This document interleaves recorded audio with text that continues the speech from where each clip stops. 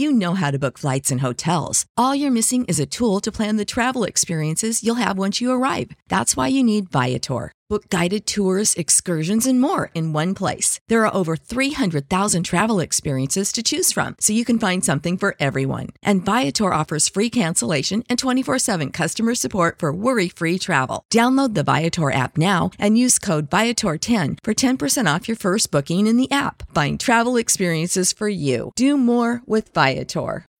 When you need mealtime inspiration, it's worth shopping Kroger, where you'll find over 30,000 mouth-watering choices that excite your inner foodie. And no matter what tasty choice you make, you'll enjoy our everyday low prices, plus extra ways to save, like digital coupons worth over $600 each week. You can also save up to $1 off per gallon at the pump with fuel points. More savings and more inspiring flavors make shopping Kroger worth it every time. Kroger, fresh for everyone. Fuel restrictions apply.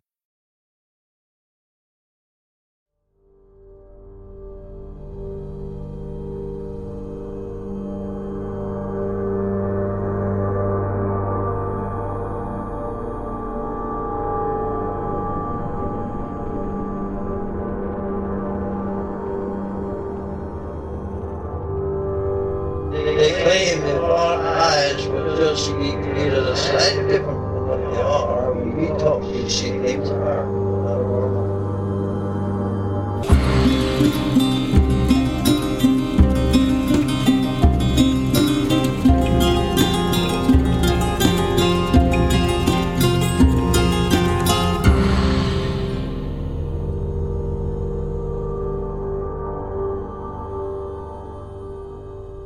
Welcome to Strange Familiars, the Neighbors Mowing Edition. You could just call that the summer edition. Why they chose to do it starting pretty much at twilight, it's their call, I guess. Yeah. The vindictive side of me might want to start mowing at 3 a.m., but I'll tie some flashlights to the front of the push mower. On tonight's show, I will be talking with Mr. W.T. Watson. I know him as Travis, but his books are written under the name of W.T. Watson. We're going to be talking about two of his books, Mysteries in the Mist, and his new book, Canadian Monsters and Mysteries. is Red Green involved? Absolutely. The number one cryptid in Canada. He is sort of a proto-flannel man. Before we get to Travis, I want to remind everybody that one of our listeners, longtime supporters, Maynard, is seeking help. He's got a lot of hospital bills. He hurt himself, couldn't walk, had to get surgery, and had to go back in and get another surgery. We have a GoFundMe link that we put up last week in the show notes. We'll put it up again this week. If you can afford to help Maynard, go ahead and click on that link. Every little bit helps. And speaking of Maynard, Maynard's a patron, right? Mm-hmm. This is going to be a seamless segue. Right into the Patreon. You may notice that today's episode number is 332. Mm-hmm. And if you get your podcast through just a podcatcher, if you're not a patron, the last podcast you got from us 129. 329. 329, yeah. Not 129, that would be back a couple years. So if I'm doing the math correctly, that's a 2-episode difference. It's a 2-episode gap, and you might be saying to yourself, where did those 2 episodes go? Do they not know sequential mathematics? Why was 329 the last episode I got, and 332 is this episode? I got it. Missing time. Possibly. Yeah. But They could be patrons. there are patron episodes. Patrons got 2 episodes in between last week and this week. Patrons get 2 full extra episodes of Strange Familiars every month. We don't often drop them in the same week. It just happened to work out that way for this month. If you like what we do and you want to get extra content, you want to help us make Strange Familiars, the best way to support the show is by becoming a patron at Patreon. It's patreon.com/strangefamiliars. There's different tiers of support there, and there's options to pay monthly or to pay yearly, and you get an even bigger discount if you want to pay yearly. But all of our patrons, no matter what tier support they choose, they get those 2 full extra episodes of Strange Familiars every month. And of course, I want to thank our patrons because we could not do Strange Familiars without them. Well, let's go ahead and get to my talk with Mr. W.T. Watson.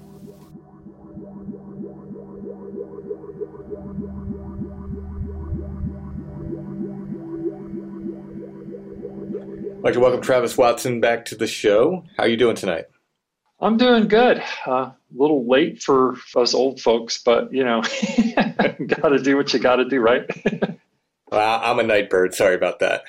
Yeah, no worries. No worries. I'm going to probably end up doing more nighttime stuff anyway, so I better get used to it. We're going to talk tonight about a couple of your books. You were on before for your Black Dog book. What was the title of the Black Dog book? Sorry, I'm blanking on it. Phantom Black Dogs, Walkers of the Liminal Way. Yes, which I really enjoyed, and I equally enjoyed Mysteries in the Mist, which we're going to talk a little bit about tonight, and then we're going to segue into a newer book that you've recently published. Trying to keep up with you.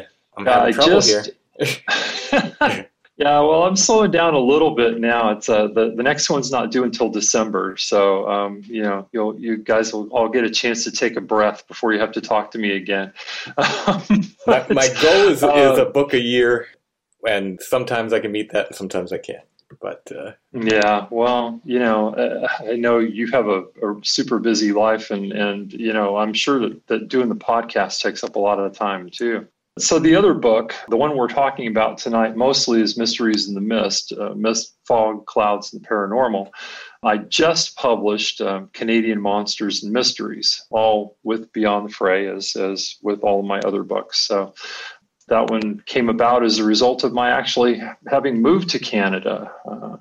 My partner got a job at the University of Waterloo, and we moved up here a couple of years ago. And of course, being the oddball that I am, I had to see, well, what kinds of strange things are available in Canada. And I discovered that there's quite a lot of paranormal goodness up here. So I got working on that book too, and it came together pretty quickly. And so that one just launched a couple of weeks ago. And you have an author page on Amazon? I do. People can find your stuff? Yeah. Absolutely. All right. And of course, we'll put some links in the show notes so anybody can find you that way as well. Mysteries in the Mist. Obviously, and very plainly, this is about mist, smoke, and fog in paranormal accounts across the board. Mm-hmm. It's such a ubiquitous part of it that a lot of these accounts, even the ones I was familiar with, I was like, oh yeah, there was fog in that. Oh yeah, there was a mist in that account. It's so ubiquitous that you almost need to take a step back and look at it specifically as, in these mist and fog type events. Yeah, you're actually partially responsible for this book because you'll remember when I was on talking to you about Phantom Black Dogs the last time, we got talking about signs of a paranormal incursion. And we were talking about Jenny Randall's Oz effect and the silence that descends, the time distortion, the feeling that something's going to happen. Mm-hmm. And you were talking about anomalous lights as a sign for some incursions and a couple of other things. And I had done a lot of interviews, quite a number of interviews on the Phantom Black Dog book, and I got to thinking, there were several accounts in that book that had fog in them.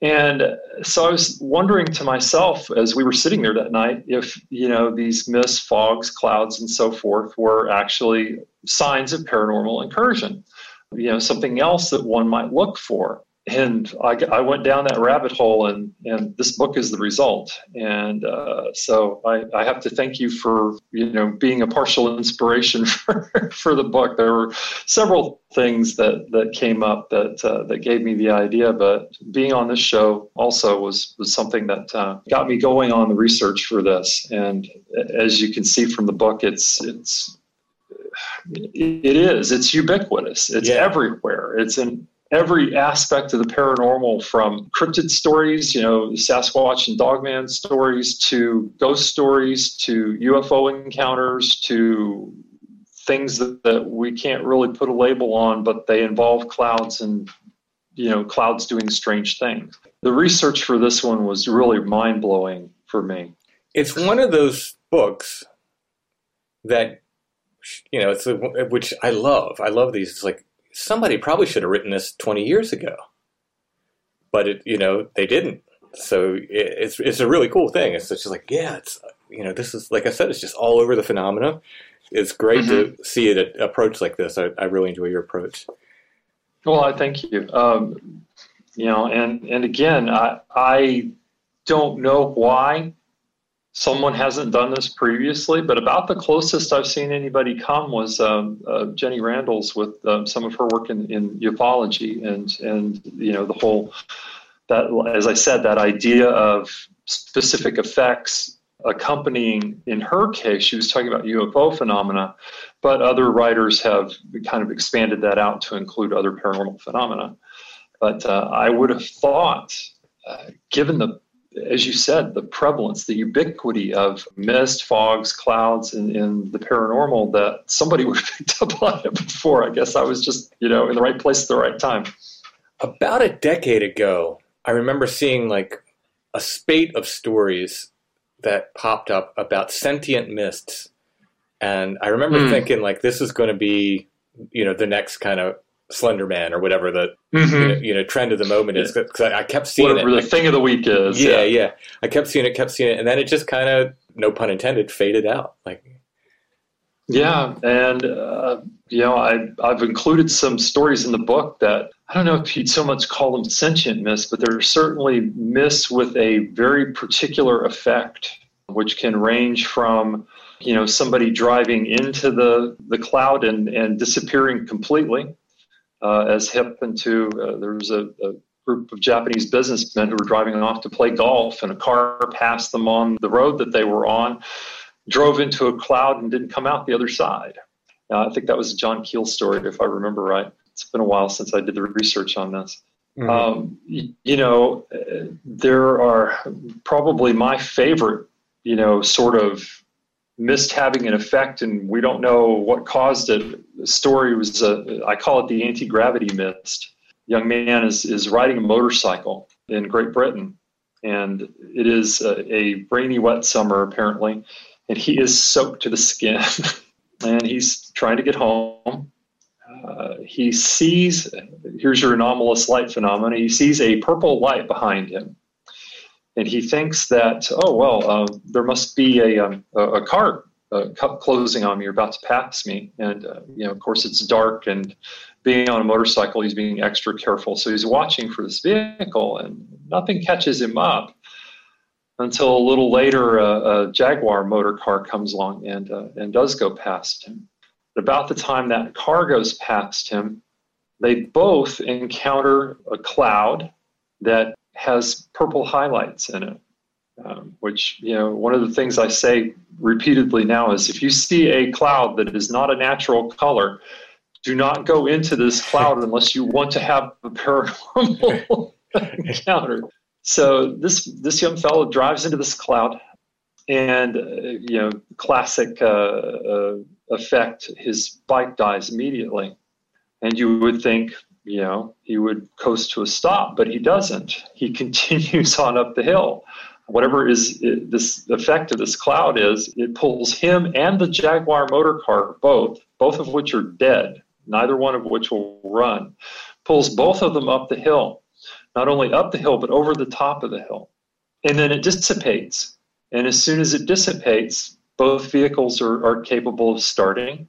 The young man notices that the gas tank for his bike is warm, and he realizes that he is now bone dry. Huh. What do? You start your bike up and you go on your way, and you go home and wonder what the heck just happened to me. Yeah. Yeah. But that was one of my favorite stories from the book. I just, there are tons of really interesting encounters, but that one just really stuck with me for whatever reason.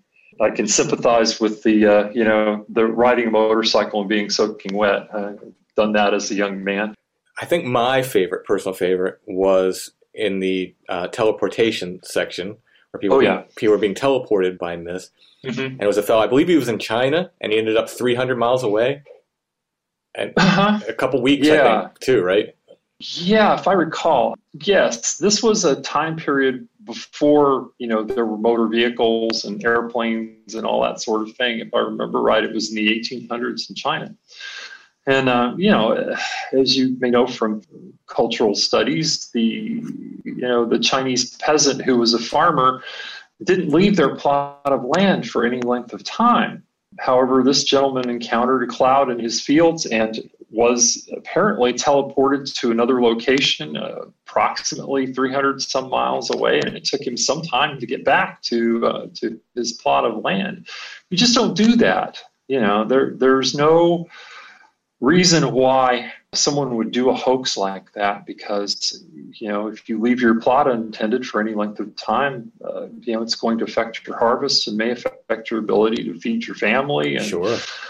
Pay your taxes, and all kinds of effects may follow on from that. So this fella had a legitimate experience apparently, and he ended up someplace where he wasn't before, and he had no idea how he got there.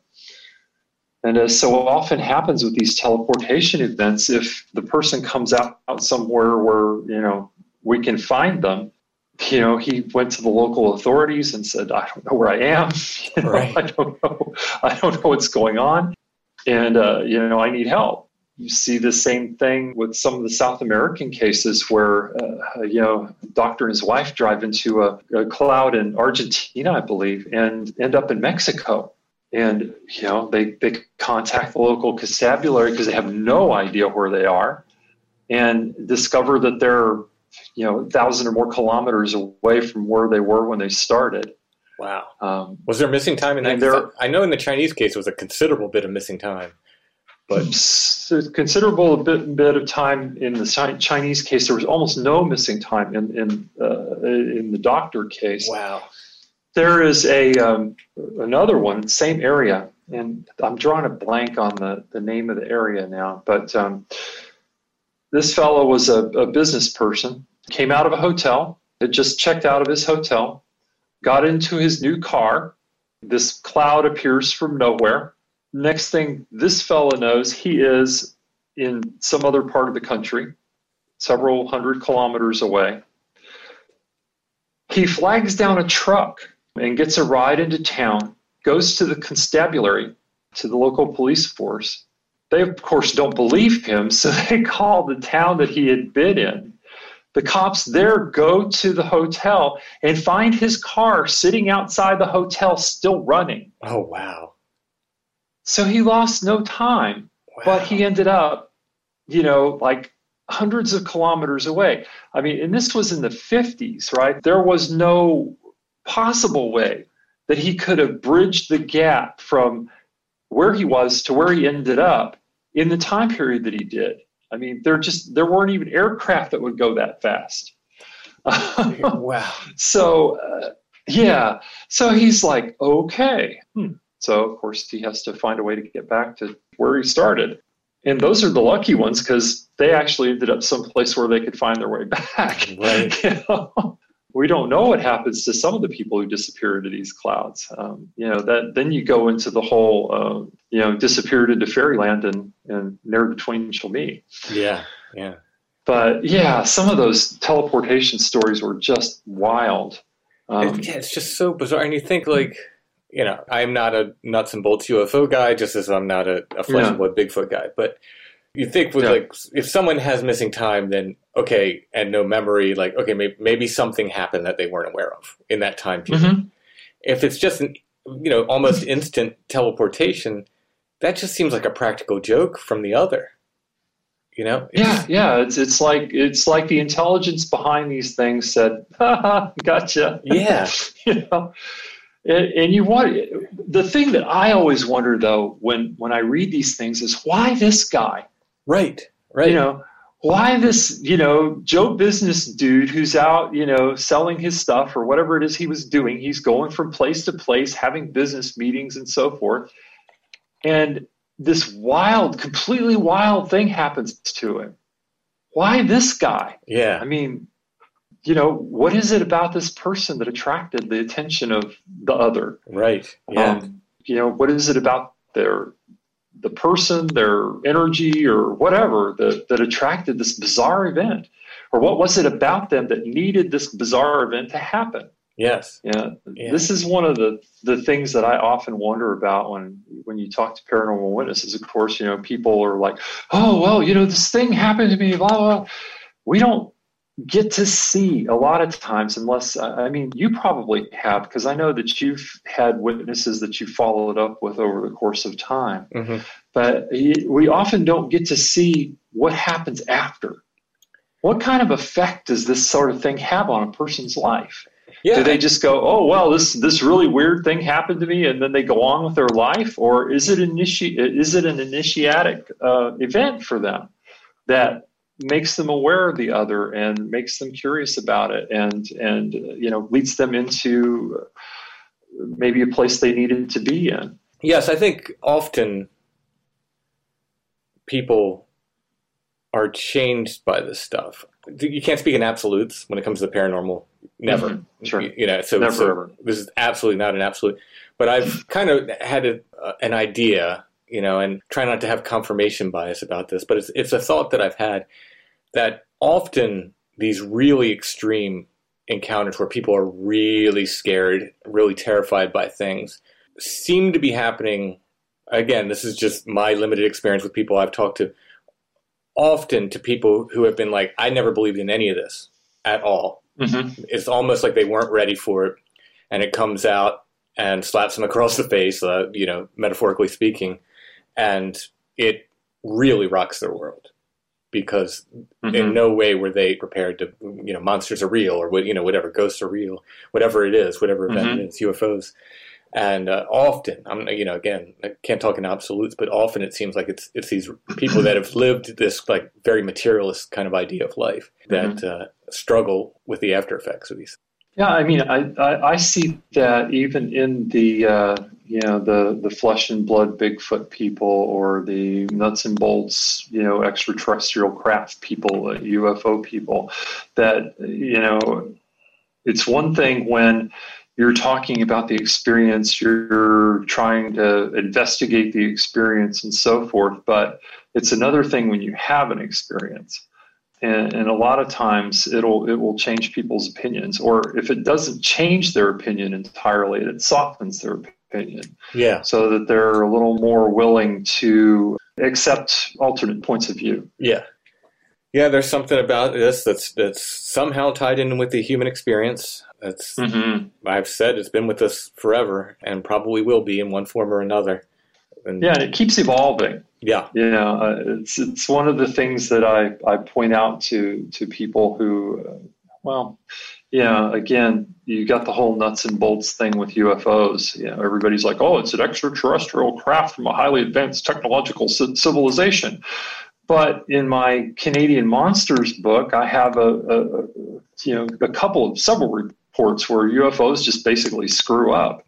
My favorite is there's a nuclear power station on Lake Ontario, and in the 60s or 70s, I don't remember exact dates, but this actually rated a log entry that there was an unidentified craft spotted out over the lake near the plant. Witnesses at the plant testified that the UFO dropped something into the water. And then they testified that the dang thing kept coming back every couple of days and seemed to be looking for whatever it was that dropped in the water. It's like, now, come on, seriously. If you're talking about a highly advanced technological civilization, why would they need to drop a probe? Right. I mean, wouldn't they have the scanners and sensors and things that they need to be able to determine whatever it is they want to know about that plant? And even if they did, why would they not be able to find it later? Yeah. You have a similar example in Mysteries in the Mist. It's a UFO that drops a ladder down. And I'm reading the story, and I'm not, it didn't occur, but then, in your commentary afterwards, you're like, now why would this highly advanced culture from outer space need a ladder to get down from the ship? Mm-hmm. It's a fantastic point. Absolutely fantastic. Or you have the situation that there's a great story in Mysteries in the Mist where a young lady is vacationing. It's in Australia, I believe. Vacationing, a nice villa type setup on the coast of Australia. Sitting, and she's reading a book or something, looks out, and there's a beautiful pink cloud off on the horizon as the sun is going down. She thinks that's very lovely, and she goes back to doing whatever she's doing. She looks up a few minutes later, and the cloud is closer to her. So she's like, that's odd. And she goes out. She's on a cliff, sort of looking out over the ocean, right? She's looking out at this cloud, and she realizes that this cloud is actually basically surrounding and disguising this UFO that's approaching the shore. And she's looking down at this thing. So if she'd been standing on the beach, she'd have been looking up, and all she would have seen would have been a cloud. Right. But because she had a different vantage point, she could see the craft itself, this whatever it is. So this thing comes to the beach. It lands on the beach, and basically, I can't remember whether it was a flare or what it was, but it signals, like it does like a signal, like a light signal of some kind. And that signal is acknowledged by something off in the distance. And then the humanoid or whatever gets back in the craft and flies off and goes off toward this signal. Right. It's like, seriously, they couldn't find each other without shooting flares or whatever. Yeah, and why the hell does why the hell does a UFO need to park over a lake and drop a hose in? Right.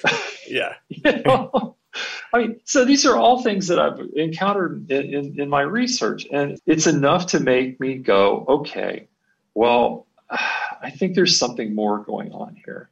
Yeah. Something stranger going on here than just some interstellar craft flying to planet Earth. Because seriously, highly advanced technological civilization, what possible use could they have for a bunch of, featherless bipedal apes, who are pretty much intent on killing each other all the time anyway?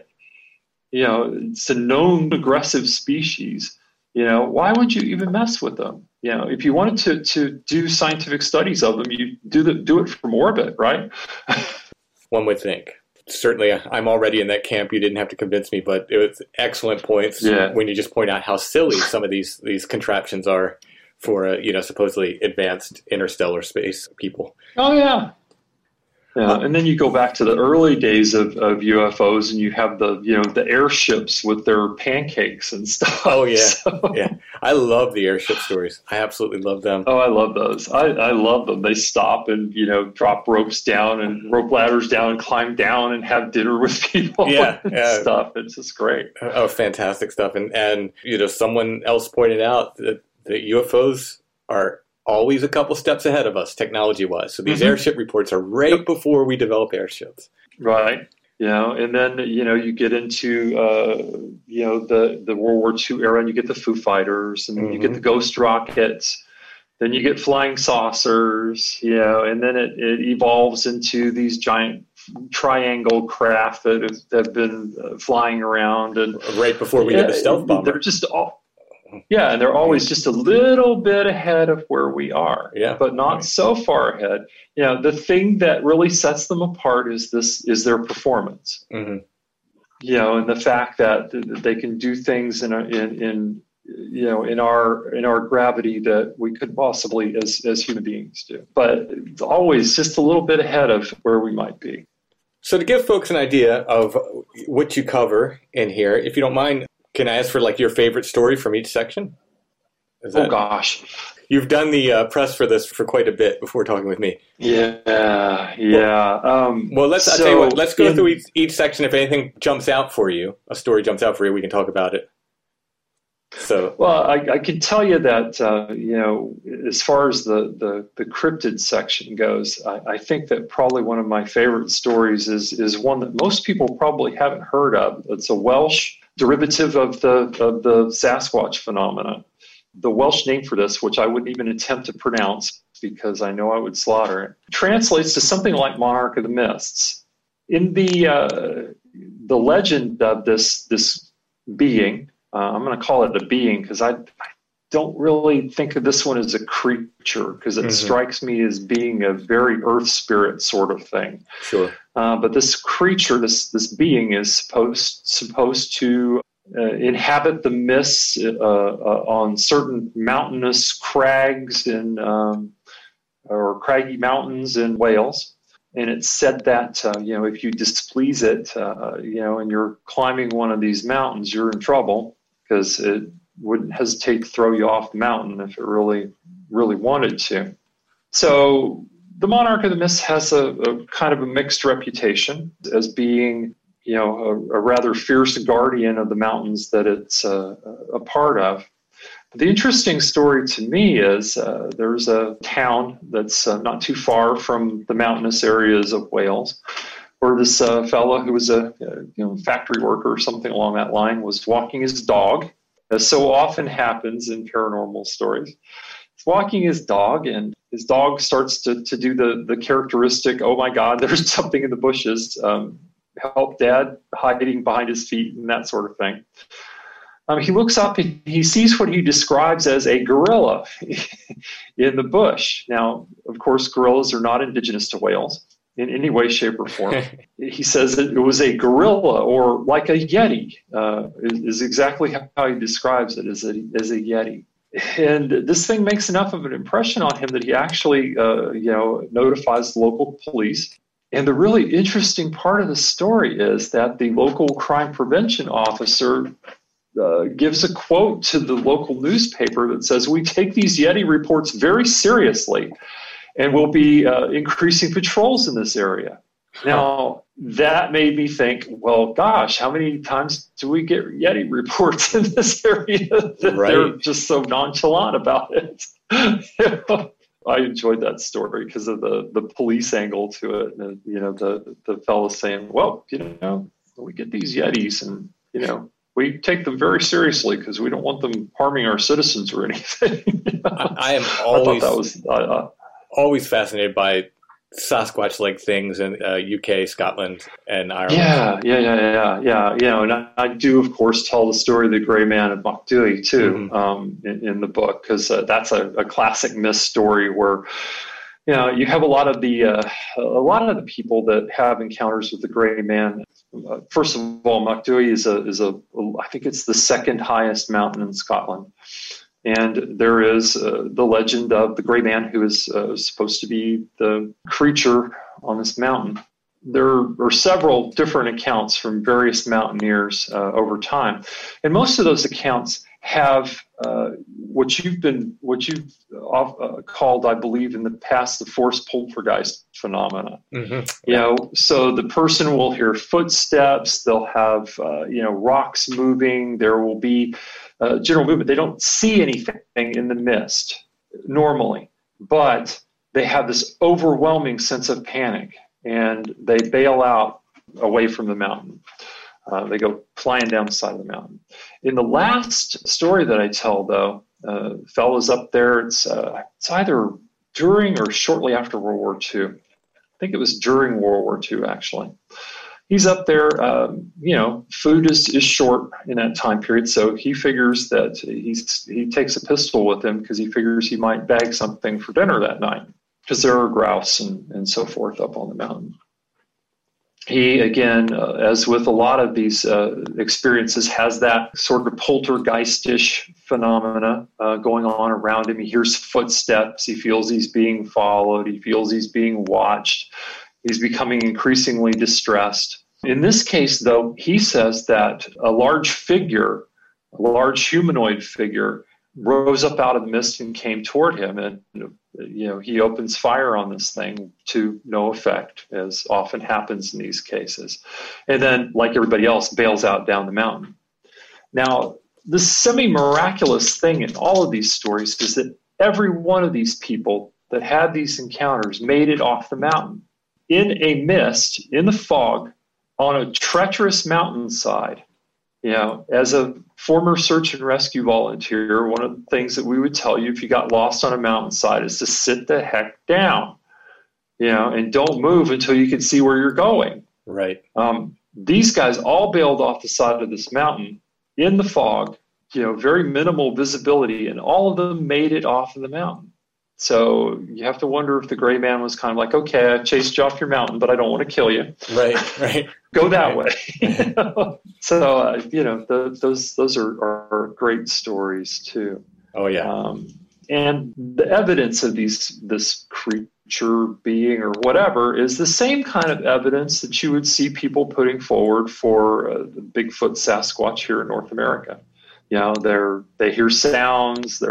There's that feeling of being watched, the footsteps, and there may have been some rock throwing or rock clacking or something like that. I don't remember, but those are all things that your Sasquatch researchers will say. Oh yeah, there's definitely a Sasquatch in the area, except it's on a mountain in Great Britain. Right. Yeah. Where everybody says, oh well, you couldn't have Sasquatches because there's not enough forest there. Right. Yeah, hard to imagine a breeding population anywhere in the UK, Scotland, Ireland. Mm-hmm. But yeah, exactly. But they have encounters, but there are encounters. Yeah, very believable ones as well. Which makes you wonder, it goes back to the whole, where the footprints end thing, where this thing is coming from. Yeah, yeah. Where does it come from and where does it go? That's the and where did it go? That's the big questions. Yeah. Why did the tracks start in one place and end in another place, and you can't figure out where it came from and where it went? Yep, exactly. And why are the tracks on the roof of your house? That's a big one for me. The things on roofs. I don't know if there's a whole book in that, but it is again something else that's ubiquitous across these different reports throughout the ages, and that was one of the big things for me. The two big things for me that kind of moved me vastly away from the flesh and blood thing was finding these folkloric reports of these just odd things from Europe that they're saying. One of the traits they said is, it will get up and walk on your roof. Like, what an odd detail. The second was glowing red eyes, which you find in fairies and trolls and vampires and werewolves and everything. And the interesting thing to me is if you start to cross-reference into other paranormal areas, you read Linda Godfrey's work. She's got several stories about these dogmen creatures or whatever being on roofs. Mm-hmm. If you read the Navajo, Diné people, their accounts of skinwalker encounters frequently start with this thing walking around on their roof. Sure.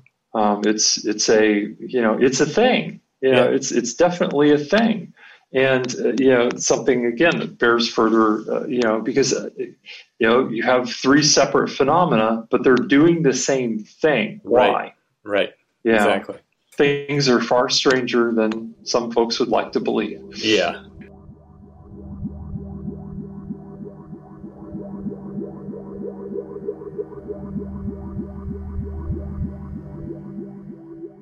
You know how to book flights and hotels. All you're missing is a tool to plan the travel experiences you'll have once you arrive. That's why you need Viator. Book guided tours, excursions, and more in one place. There are over 300,000 travel experiences to choose from, so you can find something for everyone. And Viator offers free cancellation and 24/7 customer support for worry-free travel. Download the Viator app now and use code Viator10 for 10% off your first booking in the app. Find travel experiences for you. Do more with Viator. Sick of being upsold at gyms?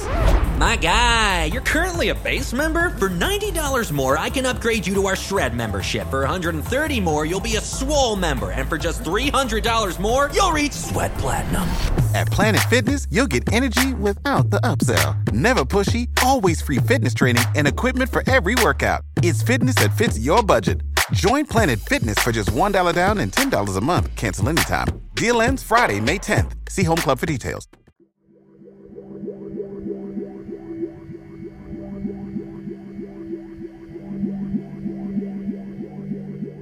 So in section 2, in Mysteries in the Mist, you cover what you call Phantoms of the Mist, which is a really broad category. I just want to ask you, in amongst this is vampires and ghosts and shadow people, et cetera, et cetera. But I want to ask you, in your terminology, when referring to fairy, you simply call them the folk.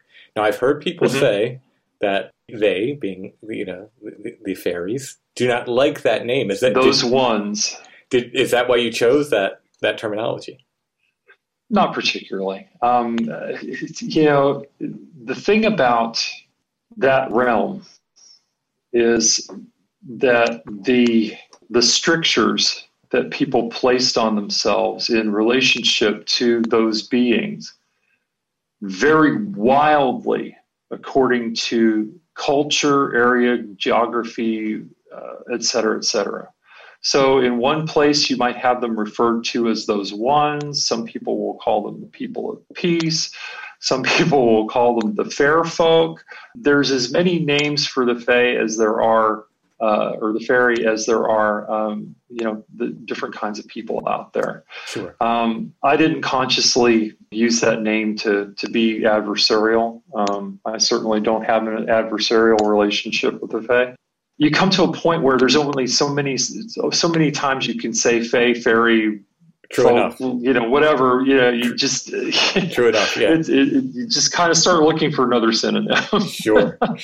So, and there are some people that refer to them as the folk or the fair folk or whatever. Yeah, So I felt it was fair game, and I didn't feel anybody got particularly insulted about that. Oh, so. no. I thought you were doing it as a sort of precautionary compliment to the fae, because, like I said, I've had people email me and say, they don't like being called that. You shouldn't call them that. Well, I have had experience with the fae. I've taken seminars with a noted fairy seer. I think if I was going to tick off the fair folk, I would have done it by now. So, and I haven't certainly had any experience of them being ticked off about this book. In fact, they seem to kind of enjoy the fact that, I'm digging up Canadian Monsters and Mysteries has a whole section your friend Joshua Cutchin is excited about, because I went to Barbara Yeady's book on the fairy in Newfoundland and based a whole section on that book, which he apparently loved a great deal. It was one of his things that he really enjoyed in his research. So. But yeah, I talk a good bit about the fae because they are known to cloak themselves in mist, basically as a form of escape. A lot of times, people see them and then they disappear into the mist. And mist is often associated with fairy sightings.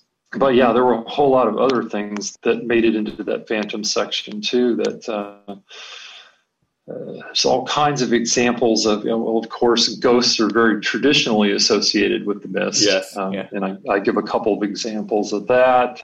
The Phantom Black Dogs, as I said, that was one of the things that got me going on this research. Sure. Because there's that one classic Black Dog story where one of the first editors for the Oxford English Dictionary was on holiday in Great Britain with his family, and they went hiking, and again, they got socked in by fog. And again, they're wandering around on a mountainside in the fog, which is not a high percentage move. This large black dog appears to them and, basically refuses to let the father go any further than he'd already gone. And when the fog dissipated, along with the black dog, they realized that if they had gone farther, they would have gone off the precipice. Mm. So the classic Phantom Black Dog is Guardian story. Right. Yeah. One of my favorite Black Dog tales. That one and I had a whole section in the Black Dog book about, what happens when you shoot at a black dog, which is basically nothing. Right. There's a tale in the book about a young man who's out walking in the fog and he hears the black dog coming. I don't know if it's baying or if he just hears the footsteps or what the deal was with that. But he hears the black dog coming, and he beats feet for the house. He gets back to his house, and he pounds on the door. His father opens the door, and he gets inside, and he's like all shook up because he's heard this thing baying and so forth. And of course, a lot of people in the UK associate the black dog with impending death, so you don't want to encounter one really. So interestingly, the old guy seems to be made of sterner stuff. And he goes up to the second floor of the house and he looks out the window. And sure enough, there's a black dog down in his front yard. And he's not having that.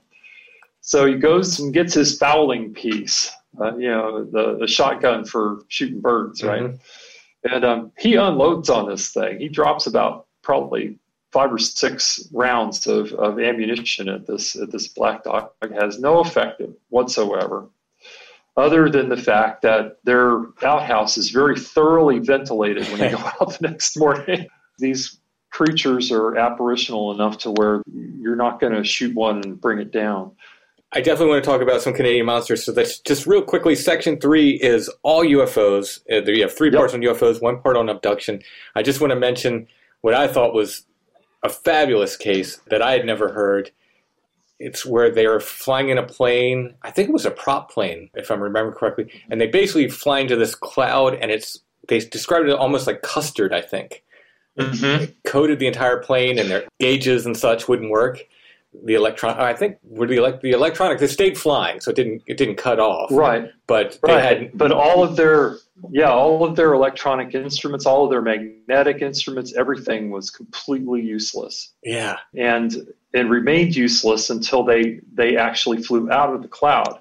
And the interesting part about that story is that, and there's another similar one that we can talk about. The interesting thing about that story is that once they cleared the cloud, they discovered that they had a slight teleportation experience because they were farther along their route than they should have been. Mm. They were much closer to, I think it was Daytona Beach, than they should have been, according to the flight time, the cruising speed, and so forth of the aircraft that they were flying in. They had some moments of panic and then cleared the cloud. And as soon as they cleared the cloud and could get their bearings again, they realized that they were much closer to their destination than they would have been if they had been flying a normal pattern. So that was interesting. Yeah, it's such a bizarre account and such a bizarre detail. That's one of those bizarre details where you're like, could someone have even made that up? The idea that it coated the plane like custard. Like, what a bizarre detail. Yeah, it's like, okay, yeah. So clouds that look like custard go on the list of things to avoid too. Sure, yeah. Yeah, because, there were some stories of ocean-going vessels too that encountered these fogs. And, the fog was so thick that the one that I'm thinking of was a ship that was towing a barge. They went into the cloud. Basically the ship, steered into the cloud and lost power.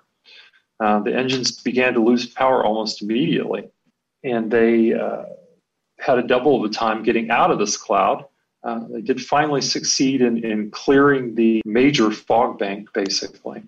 And the captain ordered some of the crew to go and check on the barge. And when they went to check on the barge, when they put their hands on the side of the barge, it was actually warm to the touch, kind of like the gas tank I was telling you about earlier. Right. Yeah. Something that happens, frequently. But during the time period that they were in this cloud, they lost all instrumentation. They had no way to navigate. They couldn't see anything. They couldn't dead reckon anything. They just basically had to point the boat in a direction and try to motor out of it. Which was difficult because the engines were failing. Mm-hmm. But they did finally manage to get out. But you wonder what would have happened if they hadn't. Right. Get any number of disappearances at sea. Everybody talks about, the ship, the whole Bermuda Triangle thing, right? The ship disappears and there's no trace of it, or the plane disappears, there's no trace of it. If you have particularly with an aircraft, if you have a situation like the one that happened to Martin. His first name was Martin, and I can't remember his last name. It's the guy that wrote Cyborg, which was the novel that the $6 Million Man was based on. Yeah. Martin Caden, something like that. Navy pilot flying with a whole ton of other Navy pilots on a highly, technically advanced naval aircraft coming back over the Atlantic. Again, passes into one of these clouds. They lose all instrumentation, all of their electronic countermeasures, everything. The whole plane just goes except for the engines. And, only the fact that the pilots were all, top-level aviators, they managed to keep this plane in the air. But if you had less experienced pilots, that plane probably would have gone down somewhere, and who knows where it would have gone down. You wouldn't even know where to look for it. Right. Yeah. Because there was no radio communication. All of the instruments, all of the radio communication, all the satellite stuff, everything that they used for navigation and tracking and all that stuff was dead. It was gone. So it would make it much easier for a plane to just disappear. Section 4, just for our listeners, we're going to move on to the monsters here, but Section 4 covers mysterious myths, time slips, teleportation, and disappearances. I know people always like the missing 411 type stuff. So there's a couple sections on disappearances. And section 5 is your kind of miscellaneous. It's kind of things that don't fit in the other sections, but still plenty of weirdness to go through there. Yeah, but still had plenty of clouds and weird things to have happen. Yes. Oh, yeah. So that's Mysteries in the Mist, Mist, Fog, and Clouds in the Paranormal. And the new book, which I don't have in front of me, it's so new that I don't have it here. What's the title of this again? It's called Canadian Monsters and Mysteries. And as I mentioned earlier, I moved to Canada a couple of years ago. And of course, being the odd fellow that I am, I had to start to explore the odd side of Canada. And I quickly found that there's all kinds of interesting stuff, paranormal stuff here in Canada, so much so that I had to narrow things down a bit. This book doesn't include a section on Sasquatch, for instance, because there are so many people doing that research. I'm actually going to look at Sasquatch in some of the less frequently mentioned areas of Bigfooting in a future work. I don't talk about Champ because, again, that's being very ably researched by another researcher. I didn't get into the Wendigo lore because BTF has just released a really good book on the Wendigo that covers it in extreme detail. And I didn't talk hauntings because Canadians have ghosts everywhere. It's like, that's another whole book too. Sure. At least one, probably more than one. You could probably write one for every province in Canada. I'm sure. And there's still plenty of weirdness to have happen in Canada. And I know that time is growing short, but I have to say that my absolute favorite thing in this book was something that caught me completely flat-footed. I'd never heard of this before. I mentioned John Worm's Strange Creatures Seldom Seen, and he is a cryptozoologist who has apparently pretty deep contacts into the First Nations people in Manitoba, and such that they're actually willing to talk to him about these things where they wouldn't ordinarily be willing to talk about them. The elders, he talks about how the elders tell them, you don't discuss this stuff. It's not, it's between you and whatever it is that you saw. But you have that tension where you've seen something incredible, you really, really want to tell somebody. Yeah. So John Worms has a whole section in this book on giant beavers, which is something I had never heard. Apparently, there are a number, and you got to remember that the people who are giving this testimony are people who hunt and trap and fish, not only, as part of the way they make money, but as a means of survival. That this is how they feed their families a lot of times. They know the land and they know the animals that live on the land, and they know what a beaver looks like. John Worms was talking to, he first got into this because there were these mysterious holes that were being found on the reserves, large 3-foot diameter holes with smooth sides, right? Mm-hmm. And they couldn't figure out where these things were, he couldn't figure out where these things were coming from. And the native people were like, oh, well, the snakes live in there. And he's like, what? Yeah, there's giant snakes and they live in there. It's like, okay, but where did the tunnel come from? Because snakes can't dig tunnels. It's like, oh, well, the giant beavers dig those. And they're very matter of fact about this, right? It's like, okay, yeah, the giant beavers did it. And he's like, giant beavers? So, oh, yeah. If you go out to, different areas in up in the First Nations areas up here, you'll find beaver lodges that are the size of men's houses. He's like, okay. And, he wasn't sure what to make of this at first, but he kept getting reports from people that were telling him that they were seeing beavers that were the size of bears. I mean, great big beavers. And somebody actually made a statue of one of these things. And there's a picture of Worm standing in a clearing next to the statue, and the thing comes up to his shoulder, right? It's standing up on its hind legs, right? There's a story of a couple of native women who are picking berries, and they see a couple of these beavers, dash off of a cliff and jump into the water and go swimming around. Like I said, there's several stories about these encounters with these giant beavers. And the clincher is that Worms himself actually has an experience that he documents in the book, where he was out next to a river, again, First Nations area, reserve. He's camped out along one of the rivers. He thought, this is a place that a lot of people have said that they've seen these things. He says, I'll camp out here for a night and see what happens, right? He's like the dude who goes out and says, I'm going to camp out in this area because somebody said they saw a Sasquatch here once, right? Mm-hmm. Like, maybe I'll see a Sasquatch. Except in this case, he actually did. He saw a beaver that had a head the size of a football, and that he estimated was somewhere between 6 and 7 feet long. Wow. And because beavers, even a large adult beaver doesn't weigh more than, doesn't even weigh 100 pounds, right? And we're talking a beaver the size of a bear. Yeah. Literally.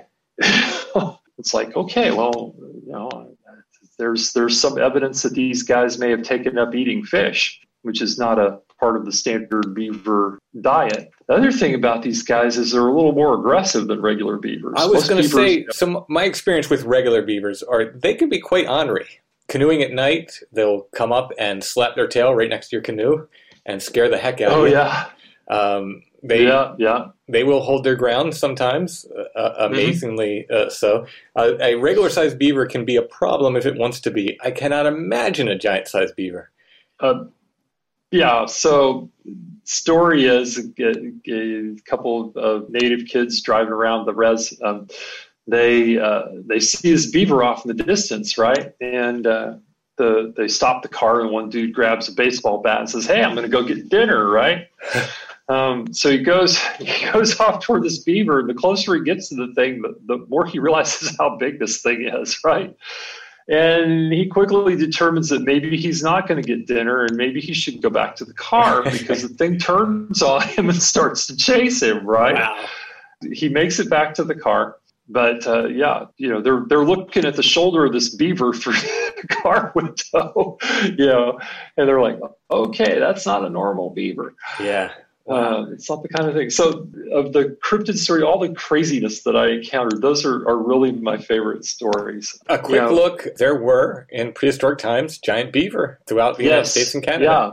Ohioensis castoretes, I believe it was called. And there were beavers that size that were extant in the in the States and in Canada, in that region, up until fairly recently.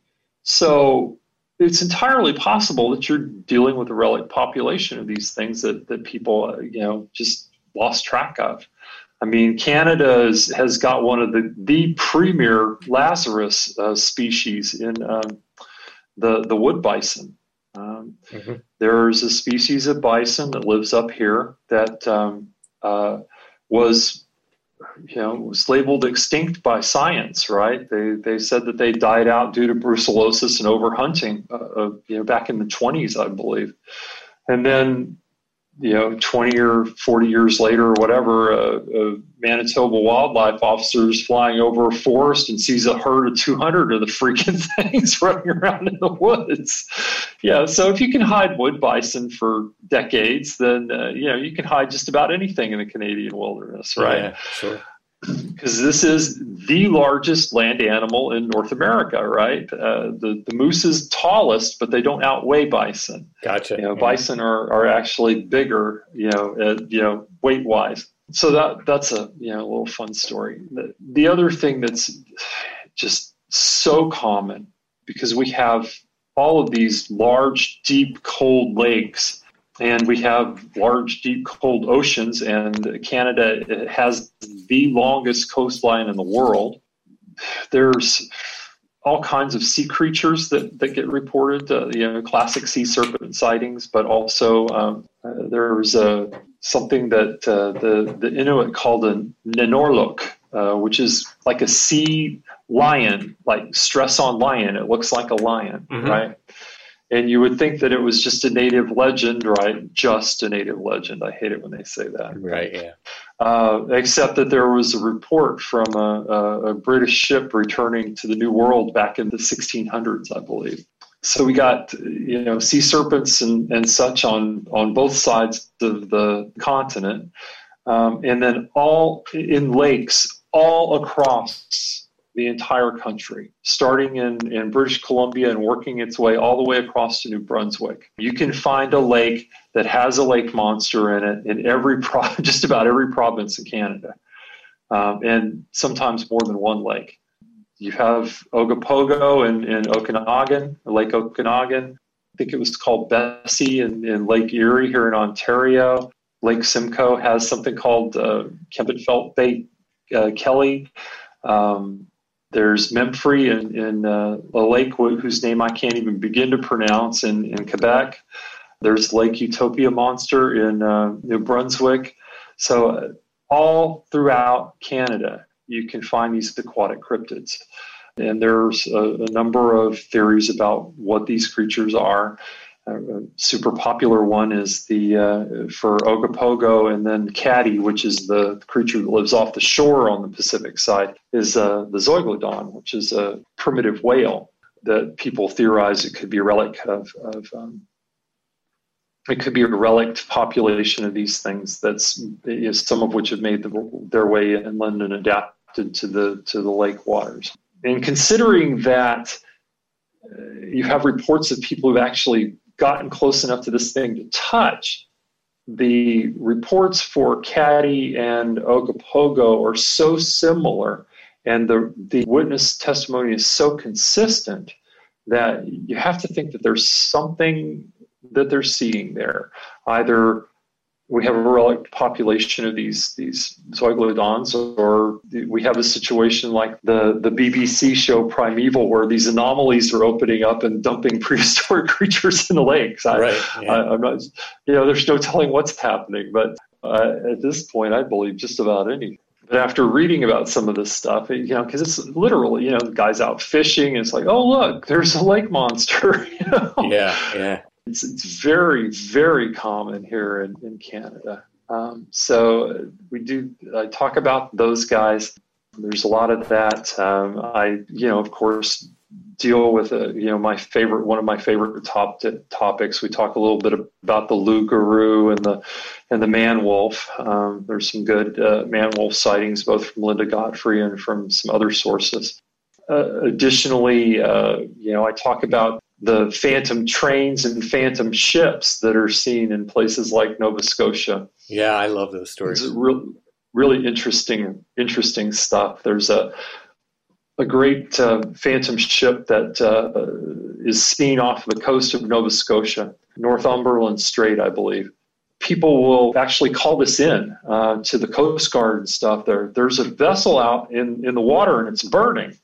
And the Coast Guard has gotten so used to these reports that they actually ask them, okay, what kind of vessel are you seeing? It's a sailing craft, blah, blah, blah. Oh, yeah, that's the phantom ship. Wow. Don't worry about that. It's not. Because they've actually dispatched rescue vessels from Charlottetown Harbor, and these vessels got close enough to this thing to where they could feel the heat from the fire. But they're wondering to themselves why these people that they can see running around on the rigging and stuff aren't, jumping overboard, because the vessel is obviously lost, right? Right. They could feel the heat from the flames, but when they got to within a certain distance of this thing, here's your mist again, fog settles over it, and then it's gone. Wow. So yeah, there's a couple of phantom ship stories.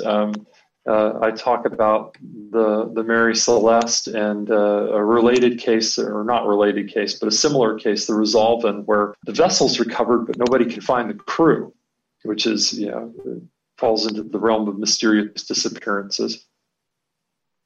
There's a whole section on the ferry of Nova Scotia, which relies a lot on the work of Mary Fraser, who wrote a popular folklore book about Nova Scotia. Also, the Fairy of Newfoundland, where we get into Barbariades stuff, which is very similar to fairy lore in the Celtic lands, Scotland, Ireland, and so forth. Yeah.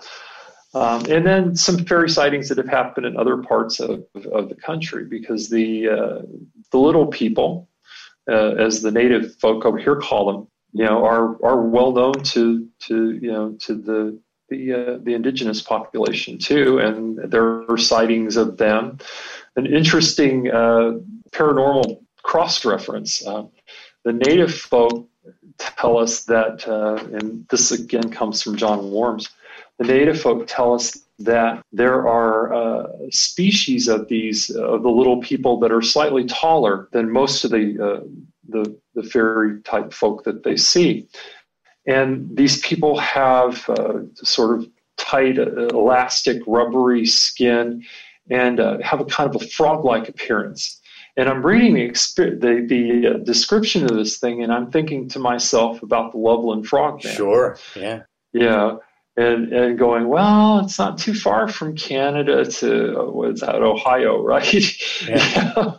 Maybe one of these guys paid a visit to Loveland, because the description just really, I was like, oh yeah, that could be, because they're describing this, very rubbery, froggy type skin. So I've written 2 books on this area here called Toad Road that has repeated paranormal encounters. And a woman called me one night. It was after midnight. This woman called me. I picked up the phone. It was an older woman, and she starts talking about all these experiences she had in the area. And she's telling me about, this mysterious guy in a black car that would follow them and this sort of thing. And she said, but the thing he had to really worry about was the Toad Man. And I immediately assumed, so there was a legend that there was a doctor did live at the end of the road, and he probably was an angry guy. They called him a mad doctor. He was not. He was a respected local physician, but he probably did get angry because people were partying on his property and trespassing all the time because of this, legend trippers and so forth. So he probably was an angry guy. So I assumed she meant him. And at some point I realized, wait, you're not talking about Dr. Belknap. She's like, oh, no. I'm talking about the Toad Man that lived in the creek that would come out. And I said, well, did you see this? And she got real quiet and she said, I'm not telling you I saw him, but I'm not telling you I didn't see him either. And I couldn't pull any more information out. And I kind of filed it away because the area is called Toad Road, not for any other reason. It was a tow road. It was a tow path for a canal. Just over time, whispering down the lane, it became Toad Road. But I dug up another report from the early 1900s of someone. Toad Road is very close to where the Susquehanna dumps out into, or rather the creek, Cudor's Creek, dumps out into the Susquehanna River there. And it was someone on the river, maybe a mile or 2 north of there, on the banks of the river, and they see what they call it a fish man stand up and walk out of the water. And I thought, Toad Man, fish man, these things aren't terribly different. So it lent credence to her report. But yeah, I'm fascinated by these frogmen, and they are not as common, but still found in folklore in the Far East. They're found the Hasterman in I think Slavic folklore and so forth. So there are frogman accounts across the world. So yeah. I just thought it was fascinating that you had this description of this creature that was very similar to something that was described in another area. Yeah, I just love these cross-reference things that pop up. Yeah, comparative folklore is it's a joy. I just love it so much. Yeah. It's all way too much fun. Yeah. Travis Watson, he writes under the name of W.T. Watson. You can find his books anywhere you get books, Amazon, or your local bookstores can order them in. He's got the Black Dog book. You've got Mysteries in the Mist. You've got Canadian Monsters and Mysteries. Canadian Monsters and Mysteries, and fiction book. Yes. I wrote a novel a while back called Hunting the Beast, which is also on my Amazon author page. All right, and more on the way, I'm sure. Well, yeah, my current project is, as I said, one of the things that I said in the conclusion to the Canadian Monsters and Mysteries book is that it seems to me that researchers in the United States, they look north of the border and all they see is a sheet of ice, and they don't think anything is happening up here. And part of the reason that I wrote this book was to alert people to the fact that there's plenty of weirdness, no matter what kind of weirdness you're interested in, whether it's, cryptid weirdness or UFO weirdness. We didn't even get into the UFOs. We had Shag Harbor and the Falcon Lake incident that happened here in Canada, both of which are well documented, very strong UFO stories. Mm-hmm. So, I wanted to make people aware that, those things that you're interested in don't stop at the Canadian border. They're happening up here. And as I was doing the research for this book and looking at some of the Sasquatch lore before I decided that I couldn't really include that here, a lot of people think that, just like they think that Sasquatch only, those stories only happen in the Pacific Northwest, Oregon, Washington, Northern California, and so forth. And we know that that's not true. It's not true in Canada either. There's plenty of Sasquatch goodness happening outside of British Columbia. And I've been looking at reports in places like Manitoba and Ontario and so forth, and there's some doozies. So that looks like it's going to be my next project. Excellent. Well, I've loved everything you've done so far. Looking forward to what you bring out in the future, and thanks for coming on Strange Familiars. Well, thank you for having me, Tim, and good wishes to your listeners.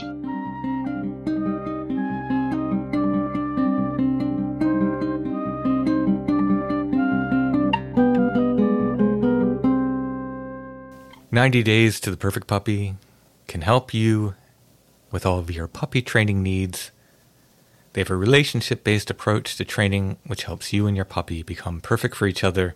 It's not about changing your puppy, forcing them into a mold. You and your puppy become perfect for each other. You kind of meet in the middle. You learn how to become perfect for each other.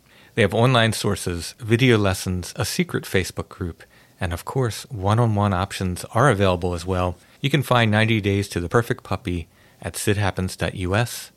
Let them help you understand how your dog thinks and apply proactive training methods so you and your puppy can become perfect for each other. Whether your puppy's having problems with mouthing and biting, potty training, fear and nervousness, barking, chewing on furniture, shoes, or other things they shouldn't be chewing on, crate training, hyperactivity issues, leash training, or more, 90 Days to the Perfect Puppy can help you. They can teach you what to do and also what not to do. Again, you can find them at sidhappens.us. Look for the 90 Days to the Perfect Puppy link at the top of the page.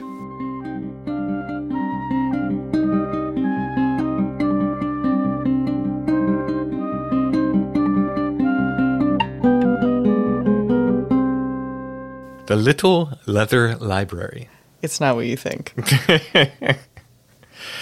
It reminds me of one of the hermits, and we've done a show on him. I think it was a patron show. Mm-hmm. One of the hermits that I'm writing about in the Hermit book is known as the Leatherman. You have a search set for that. I have a search set for that. His photos are prohibitively expensive, which is why I had to do a full-page illustration of him for the book.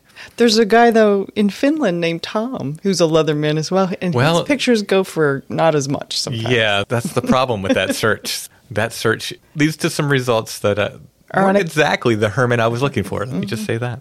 But this Little Leather book is not either of those things. This is a series that they did. It's quite literal. They're just little leather books that are classics. There's a whole series of them. I think this one dates, to the 30s. It very much is a Little Leather book, but it's Alice in Wonderland. Lewis Carroll, and it has, I believe these are the original. I think the Tenniel illustrations, I believe. But it's tiny. It's like maybe 4x3, I think. I don't have a ruler here, but I'm going to go with 3.5 by... Let's get out the ruler. Do you have a ruler over there? Damn you, frame woman. So for the noise factor, I'm going to edit that section out, but Allison got up and measured, and it is indeed 4x3. She's very good with that because she worked at a frame shop in the past, and she's very good with measurements and estimates. So she hit the nail on the head.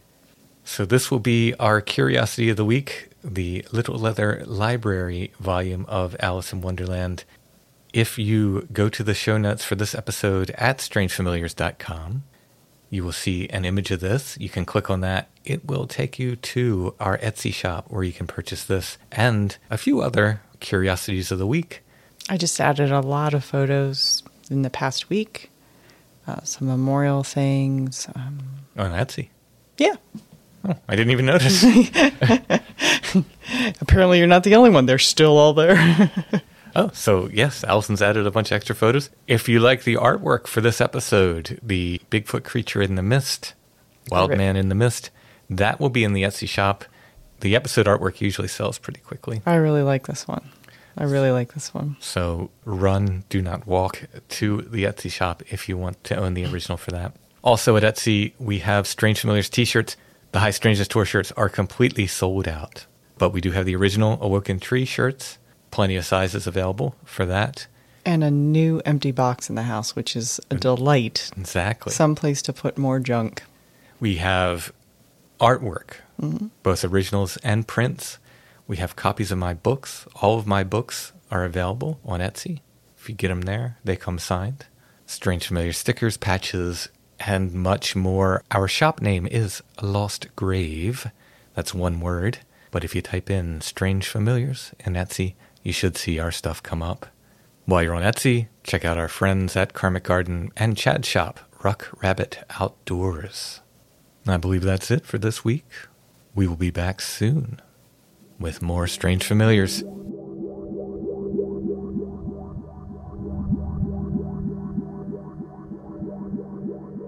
Strange Familiars is a production of Dark Holler Arts, music, books, art, podcasts, and more.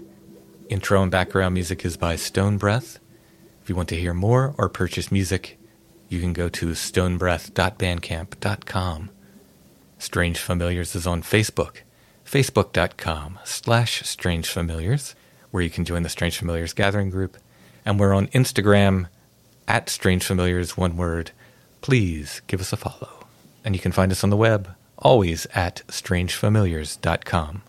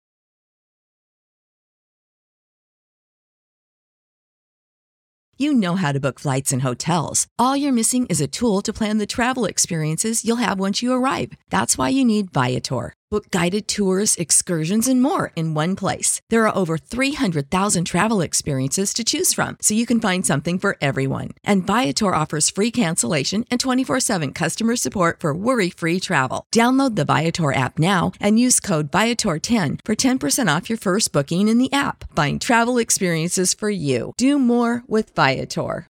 When you need mealtime inspiration, it's worth shopping Kroger, where you'll find over 30,000 mouth-watering choices that excite your inner foodie. And no matter what tasty choice you make, you'll enjoy our everyday low prices, plus extra ways to save, like digital coupons worth over $600 each week. You can also save up to $1 off per gallon at the pump with fuel points. More savings and more inspiring flavors make shopping Kroger worth it every time. Kroger, fresh for everyone. Fuel restrictions apply.